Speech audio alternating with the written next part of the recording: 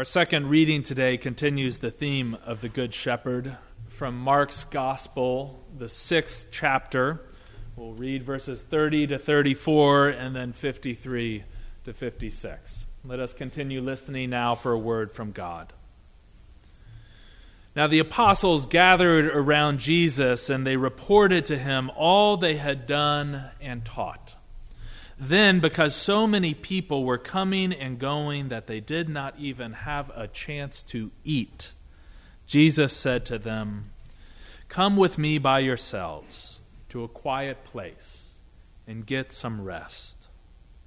And so they went away by themselves in a boat to a solitary place. But many who saw them leaving recognized them, and they ran on foot from all the towns, and they got there ahead of them.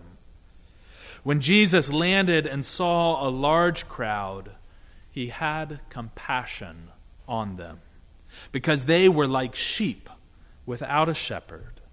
And so he began teaching them many things. Moving to verse 53. When they had crossed over again, they landed at Gennesaret and anchored there. As soon as the group got out of the boat, people recognized Jesus. They ran throughout that whole region and carried the sick on mats to wherever they heard he was. And wherever he went, into villages, towns, or the countryside, the crowds placed the sick in the marketplaces. They begged Jesus to let them touch even the edge of his cloak, and all who touched it were healed. Friends, this too is the word of God for the people of God. Thanks be to God. Our sermon today is titled, Sit Down, Step Out. Let us pray.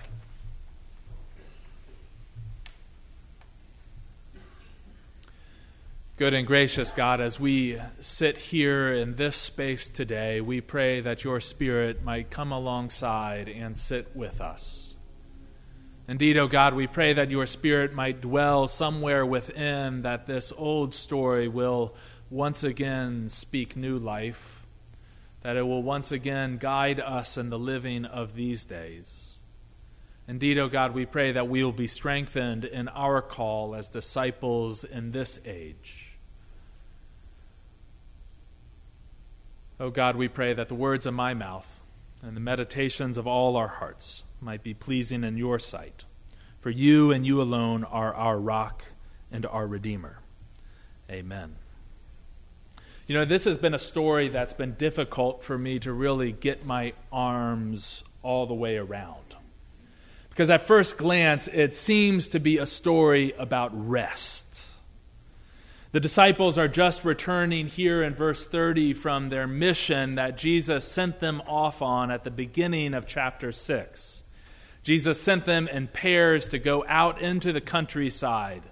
And so for some unspecified amount of time, they have been teaching and preaching. They've been driving out demons and anointing the sick with oil, and now they have returned. You can almost feel their eagerness to get some time with Jesus to tell him about all they have seen and heard and taught and done.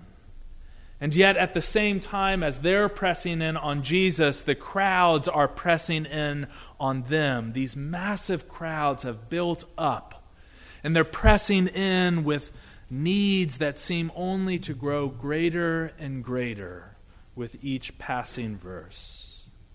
So much is going on here at the beginning of this story that Mark tells us they haven't even had time to eat. You know, it's as if Mark knows exactly how to impress upon readers 2,000 years later just how busy they were in these days. They didn't even have time to eat. Is that not an apt description for many of us? How many mornings in my life do I go running out the door with my coffee in one hand and the energy bar in the other because I don't think I have time to actually have breakfast? How many of us regularly opt for fast food instead of the dinner table because work and school and sports and social calendars and meetings and yes, even church come pressing in. And so maybe you are like me in the first part of this story where we feel those pressures. We know how they feel. We know that hunger. And Jesus speaks up and tells them, listen, guys, let's just go rest. Oh, thank God, God. Let's go rest. Let's go off to a deserted place, to a quiet place, you and me. Let's rest. At first glance, it's a story that seems to be a call to slow down, to remove ourselves from the chaos that is each of our lives, to take a break. And that's what I'd preach today if it weren't for the second part of this story. Because just as they are leaving for that remote place, they're spotted. You know, I sort of imagine Mark chuckling as he writes this other part. They're spotted there in the boat, and the crowds on the shore, it's almost as if they look at the direction the boat is pointed, and they plot out a course in their minds, and they make an educated guess to the place the boat will land on the other side of the shore, and they take off running. I almost imagine the disciples on the boat sort of watching these people on the shore who look like ants just slowly moving around the shore until they stop in the exact spot that the boat is going to land. This crowd forms there that's just full of people who are hungry, people who have carried the sick on mats, people who are begging Jesus and the disciples for healing.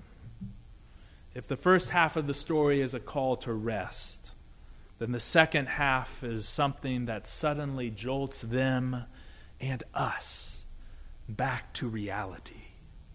The second part is this snapshot that forces into focus the inescapable truth that even as many are too busy to eat, there are countless others who live on the edges of our lives and our community and our world who do not have enough to eat at all. If you've ever been canoeing or kayaking, you know that moment when you hit the shore.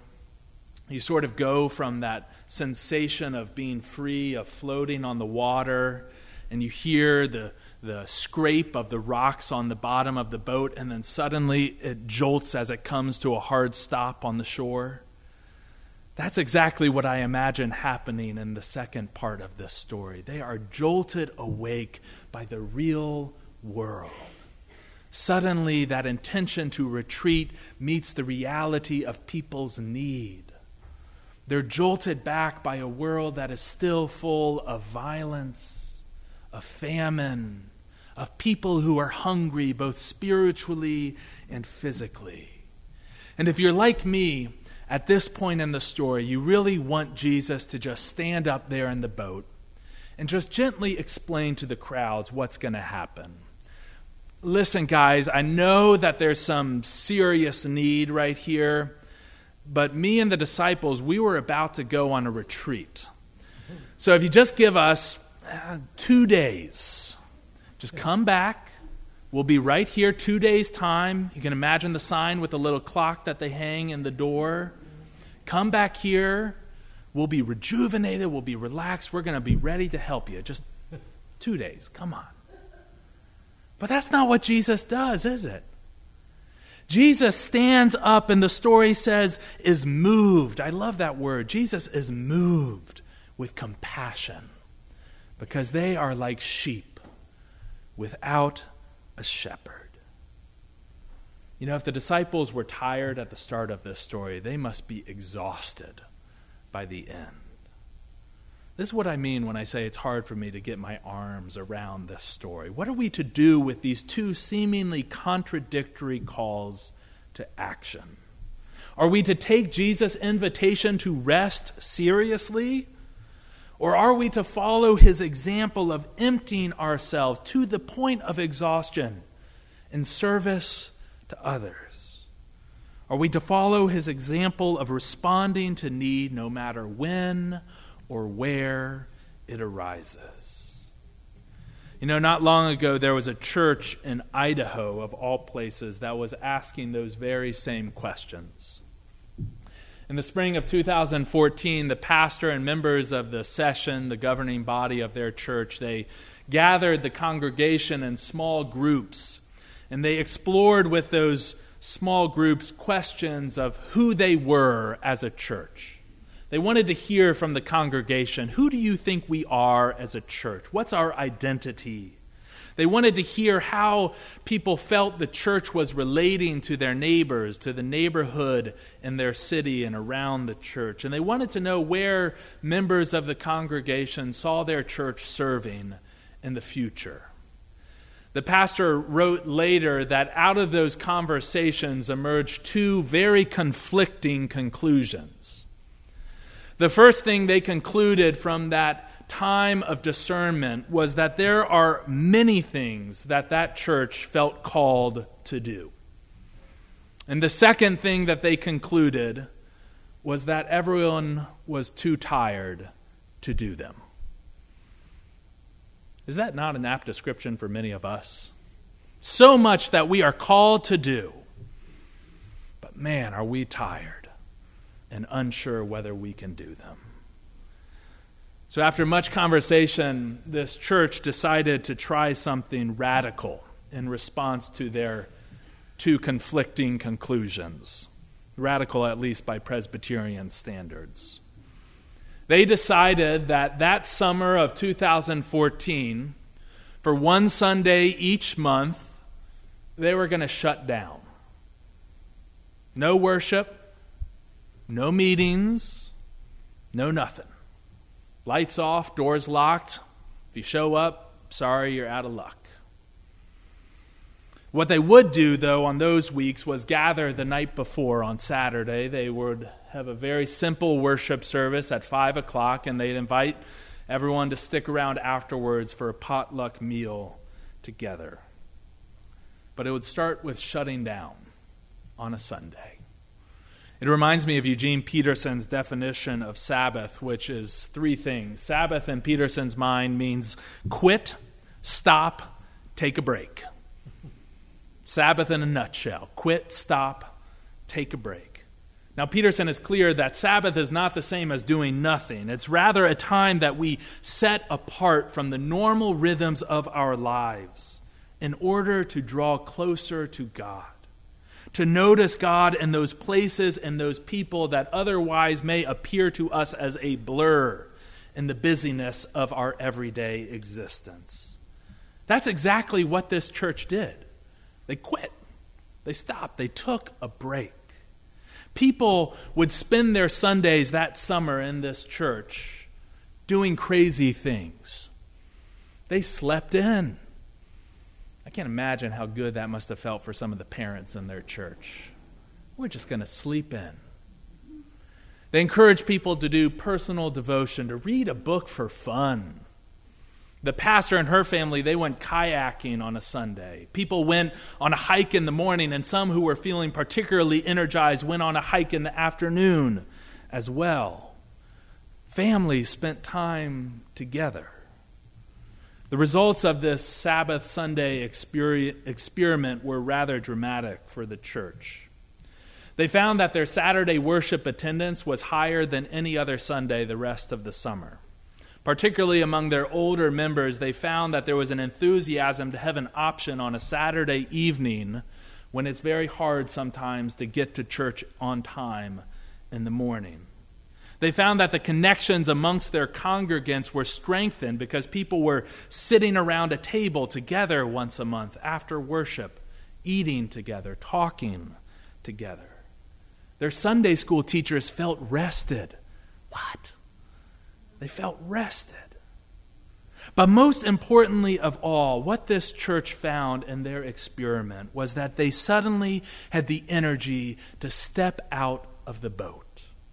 When the needs of their neighborhood pressed in, when the real world met them on the shoreline of their congregational life, they discovered renewed drive and energy, drive and vision to actually serve. That story makes me wonder if maybe the lessons in our passage today are more complementary than they are contradictory. I wonder if what Jesus is really teaching us in this story of what begins with rest and ends with work, two different lessons about Christian discipleship. I hear Jesus first of all telling us to simply get some rest. I think Jesus knows that just like the disciples, we're a tired people. A tired people. I found myself in the emergency room visiting someone on Friday night. If you ever go to the ER, I hope you don't have to, but on a Friday night, it's an image for me what I think many of us feel. It is a room full of tired people. I think Jesus is inviting us to practice Sabbath, which isn't the same thing, remember, as doing nothing. It's not simply taking a vacation, which ironically I'm going to do today after worship. Instead, I think Jesus is inviting us to do things that draw us closer to God, that not only renew our energy, but also build up our faith.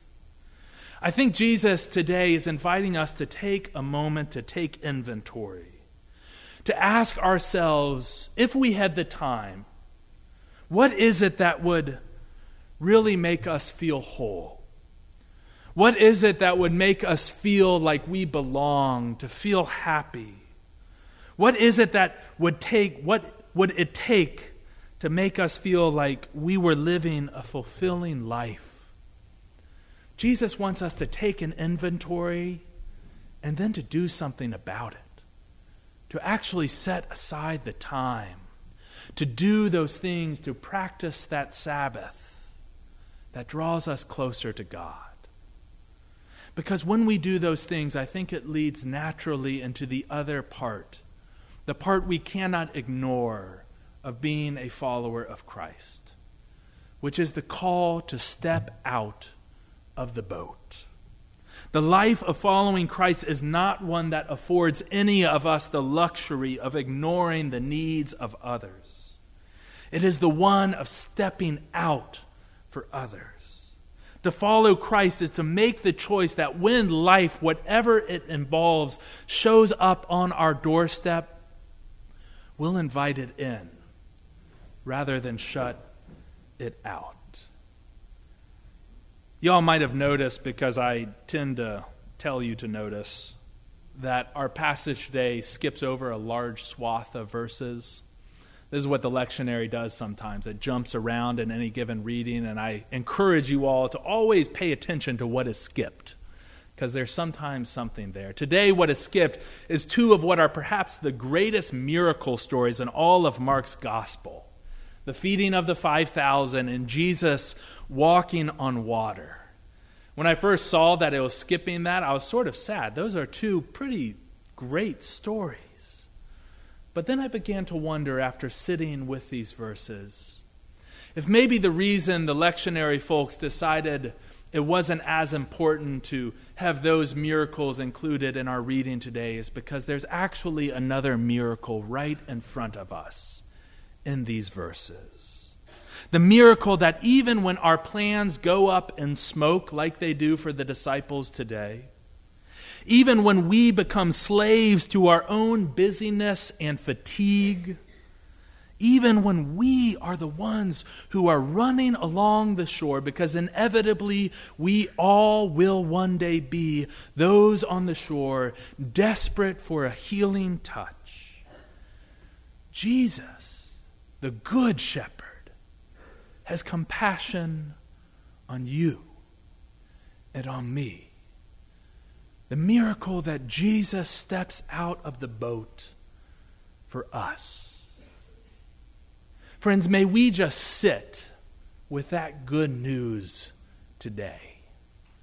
And when we have sat long enough, when we have been filled with the miracle that is God's love, may we step out of the boat to share it with others.